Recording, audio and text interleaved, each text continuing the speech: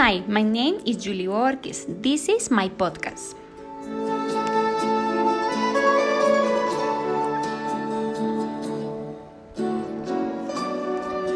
This is the fourth episode. We talk about my favorite movie, The Life is Beautiful.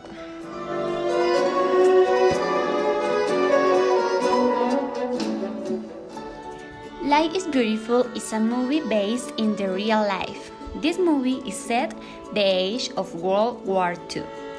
It's a good movie because it shows a love story in age of war between a Jew, Guido, and a Nazi, Dora. This romance begins for the joke of Guido. Well, this character makes that movie is enjoy.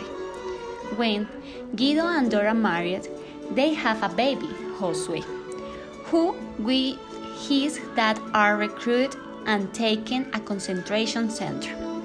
In this part of the movie begin the nostalgic and the drama, because Guido does everything so that Josue don't realize the reality. In addition, Guido had to Josue for many years.